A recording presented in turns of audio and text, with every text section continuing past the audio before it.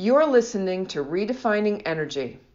Your co-hosts from Berlin, Gerard Reed, and from London, Laurent Segalem. Today on Redefining Energy, we're going to talk about biomass. It's our pleasure to have Jens Wolf, the General Manager of Enviva Biomass in Europe, on the show. Jens has years and years of experience in this area, having been formerly with Drax, and then before that, Dong Energy. And even before that, McKinsey. Jens knows the whole energy complex and economics around biomass. And he has been really a driving force for the development of biomass in Denmark and then in the UK. Let's listen to the interview. It's my pleasure today to have Jens Wolf on the show. I call him Mr. Biomass. Jens, welcome to the show. It's great to have you. Thank you very much, guys. A pleasure to be here. Jens, let me jump straight in. I need some advice. So I've got this old church that I bought, very difficult to heat. I've been using biomass and a little bit of electricity, infrared heating. And what I've decided to do is actually go all biomass. Fantastic. But I'm a little bit concerned that might be doing the best thing for the environment. What do you think? I think you're doing a great thing for the environment. I might sort of put the slight detail on it, that it depends on where you are. If you're in a city where there's a district heating network, it should not be an individual thing to do heat. It should be district heating. The role of biomass in residential heating is mainly in agricultural areas. It's where the only opportunity is. Where you can use heat pumps, I would choose that. In new built houses, etc., I see more of the residential play for biomass to be in agricultural settings, in places that are difficult to get to district heating. Okay, so you've made my day, because I live in a rural area and actually there's just loads of wood around the area. So I'm actually, a lot of trees, actually the beaver does a lot of damage in the area, and actually there's a lot of fallen wood. Yeah, believe it or not. And so I'm getting my hand on this great wood, and I just thought, man, it's also low cost. And actually the whole point I really do want to do is make sure the whole house is renewable. So there is solar in it already. I have a battery. And I think the idea of a heat pump also makes sense. So yeah, cool. Yeah, no, very good. Good to see that you're not just preaching it, you're also doing it. That's me in my home. How about at the larger level? If I look at the scientific research over the years, using biomass and using it in a sustainable way makes sense for the environment, right? But there's a whole pile of research and reports and a lot of NGOs who have a completely different view. This is not really helpful, I would have thought, but I'm just interested in how do you deal with this? You've been in biomass for years. Biomass has a huge role to play in the decarbonization, not just at a residential level where it has some niche applications, but in general in the heat and power networks throughout Europe. To the people that generally are critics, I mean, you can obviously find critics all over the place, but the things that normally people have a problem with when it comes to biomass is that saying, oh, you're chopping down trees. It's not a question that you can answer because trees are not chopped down for biomass.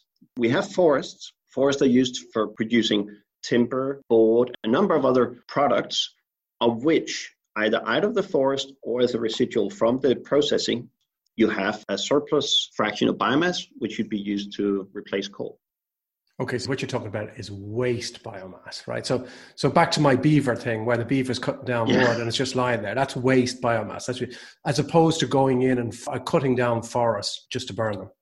Yeah, that we would never support. The whole context of using biomass to replace fossil fuels is because we have forests which are growing, which are continuing to absorb CO2 from the atmosphere.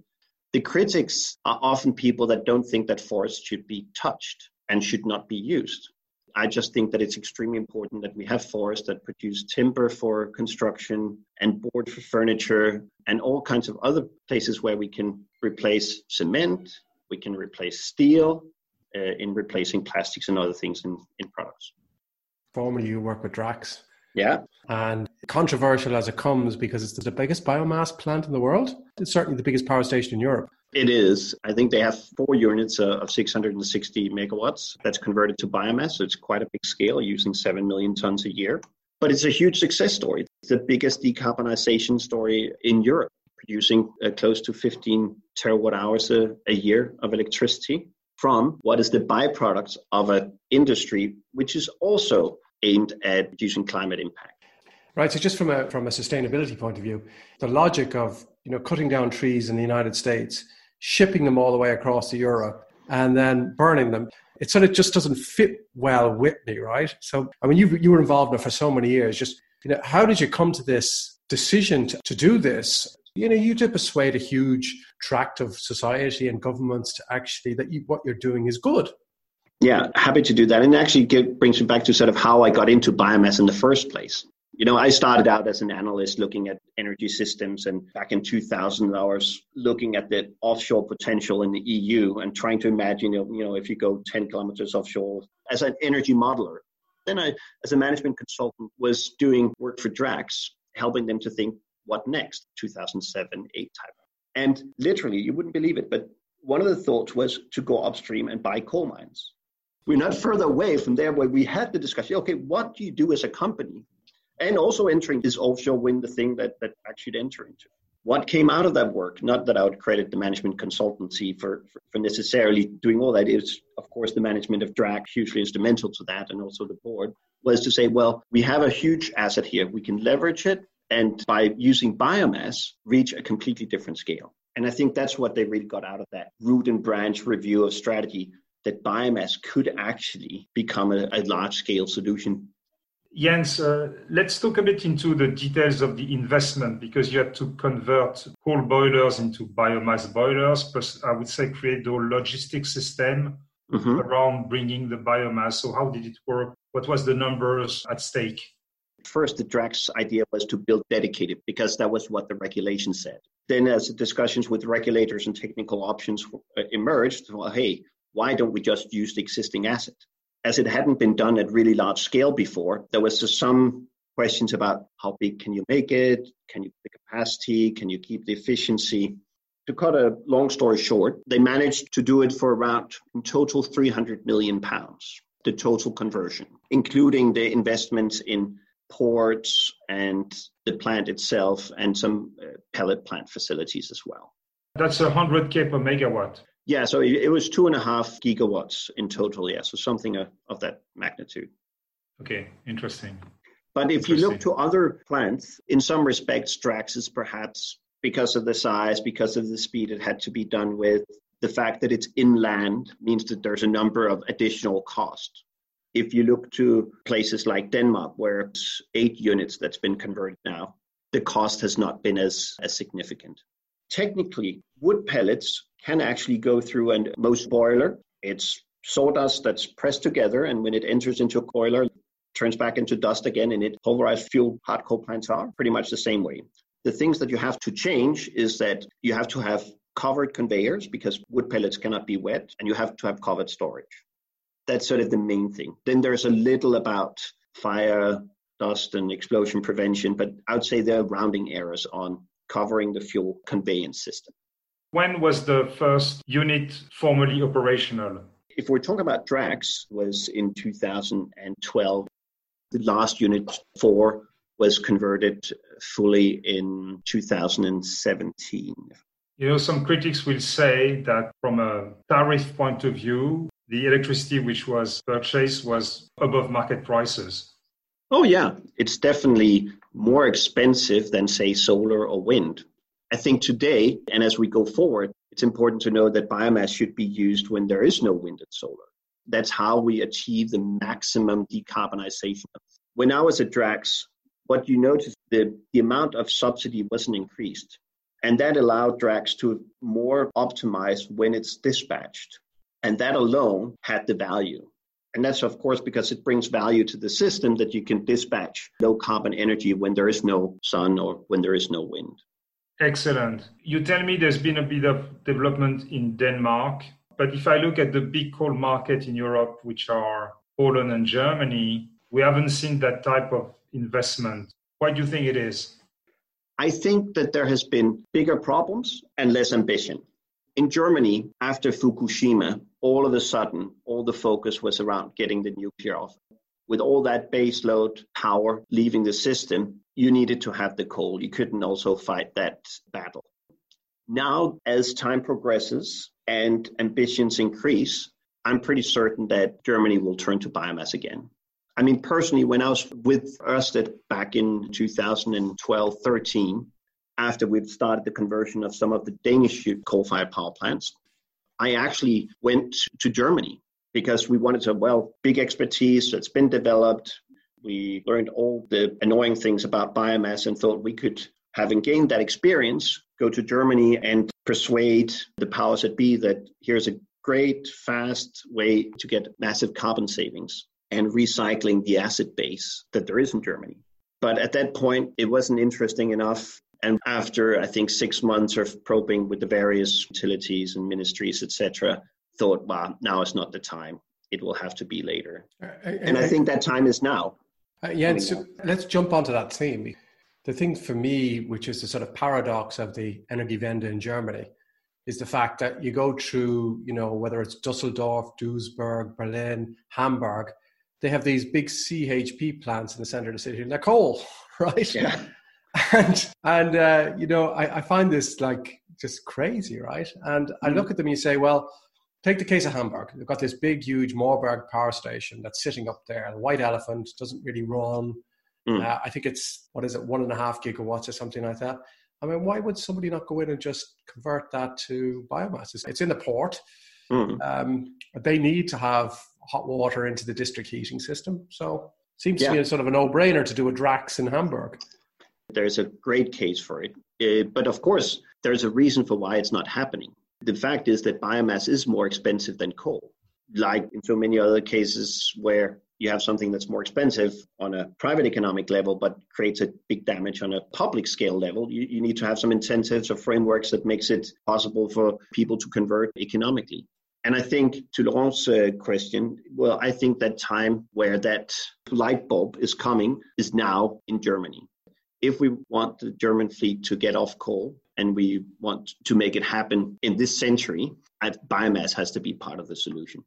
And the place where the challenge is the biggest is on the CHP. Exactly. That is very, very difficult to think of a technology that can address the same problems that you have in replacing CHP, the way that a coal to biomass conversion can do. I could imagine sort of going, I'm hearing talk about, we'll replace it with gas or something like that. But you're not really helping the situation, slightly helping it, but not slightly helping it. Slightly helping it, but there you go. All the supply chain emissions of gas are not that well understood. If you transport an LNG, 5,000 miles of pipelines in Russia, it comes out that in itself is an issue. And then on top of it, you'll invest in something that if you were ever going to have a chance to get to net zero is a stranded asset in 10 years' time. So using biomass in the already existing assets to get rid of coal is going to be a solution in Germany. Denmark has all but 2 coal plants been converted to biomass. But in Denmark, there's hardly any forest. And the same as in the UK, there's very little production forest. In Germany, there is actually a fair amount of production forest. And to make matters worse, there's a lot of problems in those forests today. There is, by the last count, I saw 160 million cubic meters of dead wood.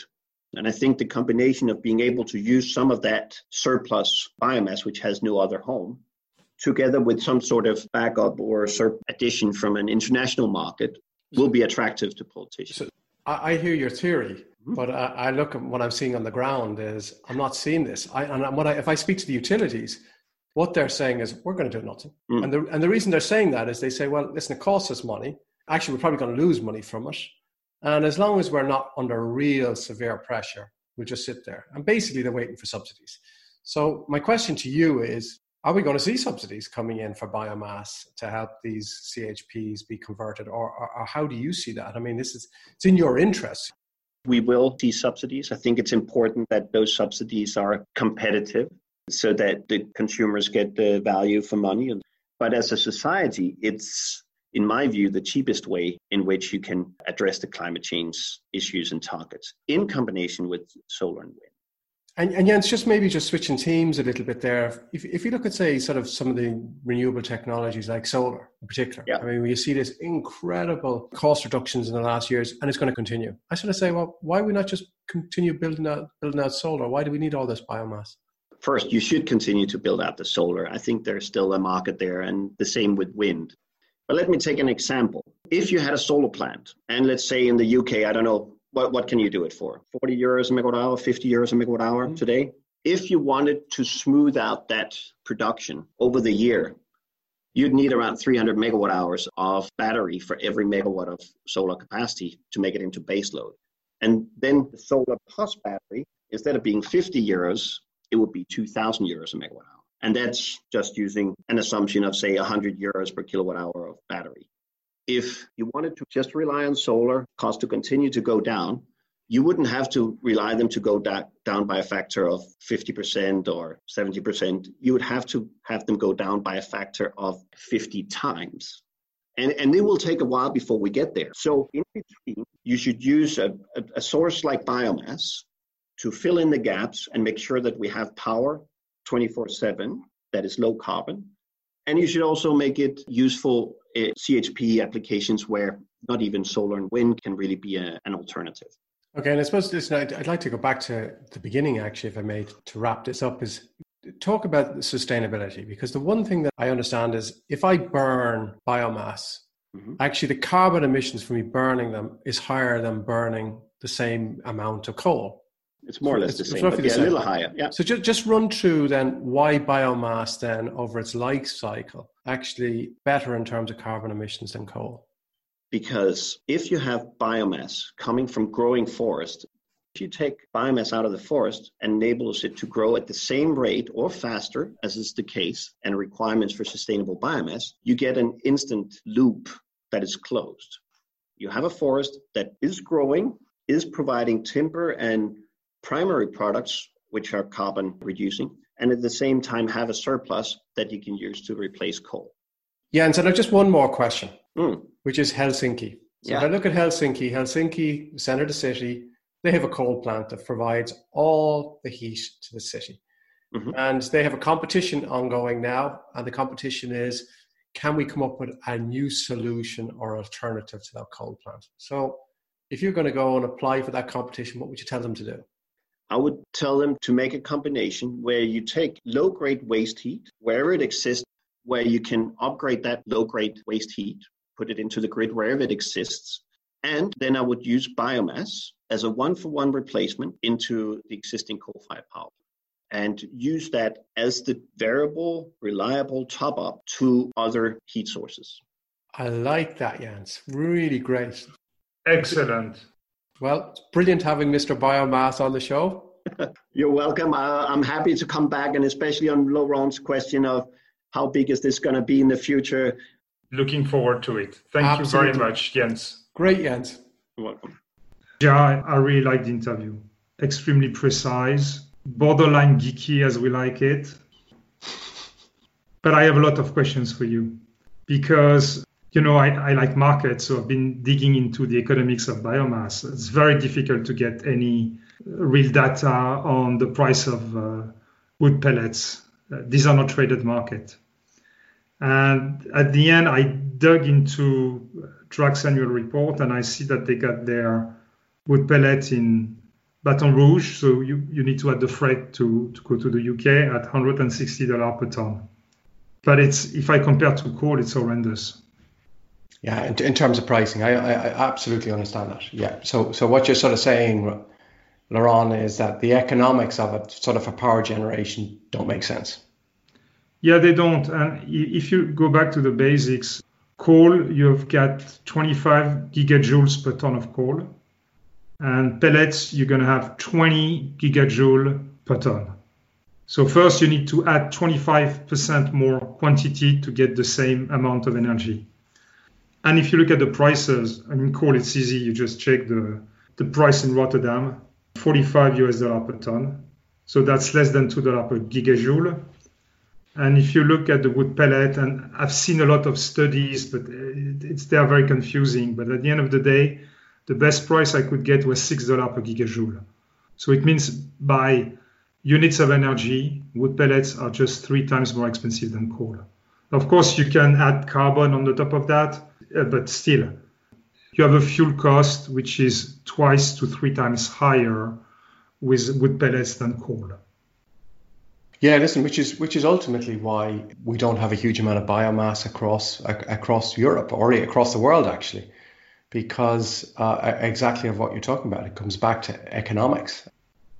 I mean, so if I look at the Drax plant, I would describe that really as a one-off, right? A huge amount of government subsidies, and the challenge for Drax is, can they get the cost of their biomass down to be able to actually stay competitive beyond the subsidies I have in place? And it's challenging. Yeah, absolutely. And I doubt that the Germans are going to adopt biomass on a massive scale. I think they just want to pocket the money to close their plant rather than bother investing in biomass. You don't even have a futures market. You have no idea what's going to be the price of biomass in 3, 4, 5, 10 years. It's very hard to factor in. Yes, I would describe, for me, biomass is a niche market product, and I'll describe where I think it's niche market. If you take the case of Germany, as you mentioned it, what Germany has, whether it's Berlin, Hamburg, Duisburg, all these cities have coal plants in the center of the city. Now, why are they there? They're not there to provide electricity. They're there to provide heat. And the question is, what comes, if you take that coal out, how do you provide those heat for those district heating solutions? And that's a tough one, because you sort of say, well, what do you need to do? And I look at it and say, well, it's going to be gas, natural gas, but do you really want to do that? Or is it going to be biomass? I see it being biomass together with other solutions. So, for example, maybe you put a data center in beside it, where the data center, you're using the waste heat. But I don't think you can get away from biomass as a solution in that area. Yeah, I absolutely agree, because the time to market is extremely fast. You just switch the fuel. Okay, maybe you change the filters or the scrubbers, but it can be done pretty fast. If you want to install a new gas turbine there, it's not the turbine. You need to put the pipelines, a lot of earthworks. It's going to take years. Definitely switching to biomass for those CHP looks like a reasonable idea, at least in an horizon of 10 to 15 years until we find new technologies. It's a fast way to decarbonize. Yeah, okay, I like the way you put that. It's a fast way to decarbonize. The one thing that we didn't really talk about is who Enviva Biomass is, right? And just put it into perspective, they are the largest producer, I think, globally of wood pellets. And I think they're the largest supplier into Drax as we now speak. You sort of look at them and you say, well, they have a very interesting opportunity over the next few years, because the logistics of biomass are really complex. I mean, it's not simple. You have problems of moisture, you have problems of wood quality. I looked at it a few years ago, and there was always some cheap product coming out of Russia, but the quality was horrendous. So at the end, the fact that you can provide consistent grades, that's absolutely crucial for those plants. The biomass issue, at the end of the day, it's not really technological, it's really a supply chain problem. The fact that Jens has a grip on supply chain puts him in a very comfortable place. Agree on that. Okay, Gerard, it was a very interesting discussion, and I agree, it's a niche, but for CHP heating, it can be a very important niche and a bit of a technological no-brainer. And for my home, because I still use biomass, and it is all waste biomass. It's beaver biomass that beavers have cut down in the area, but I still use that in my house. I use a mixture between electricity and biomass. Excellent. Well, talk to you in 2 weeks' time, Gerard. Look forward to it. Take care. Bye. Thank you for listening to Redefining Energy. Don't forget to rate the show and to subscribe on iTunes, Stitcher, or the portal of your choice.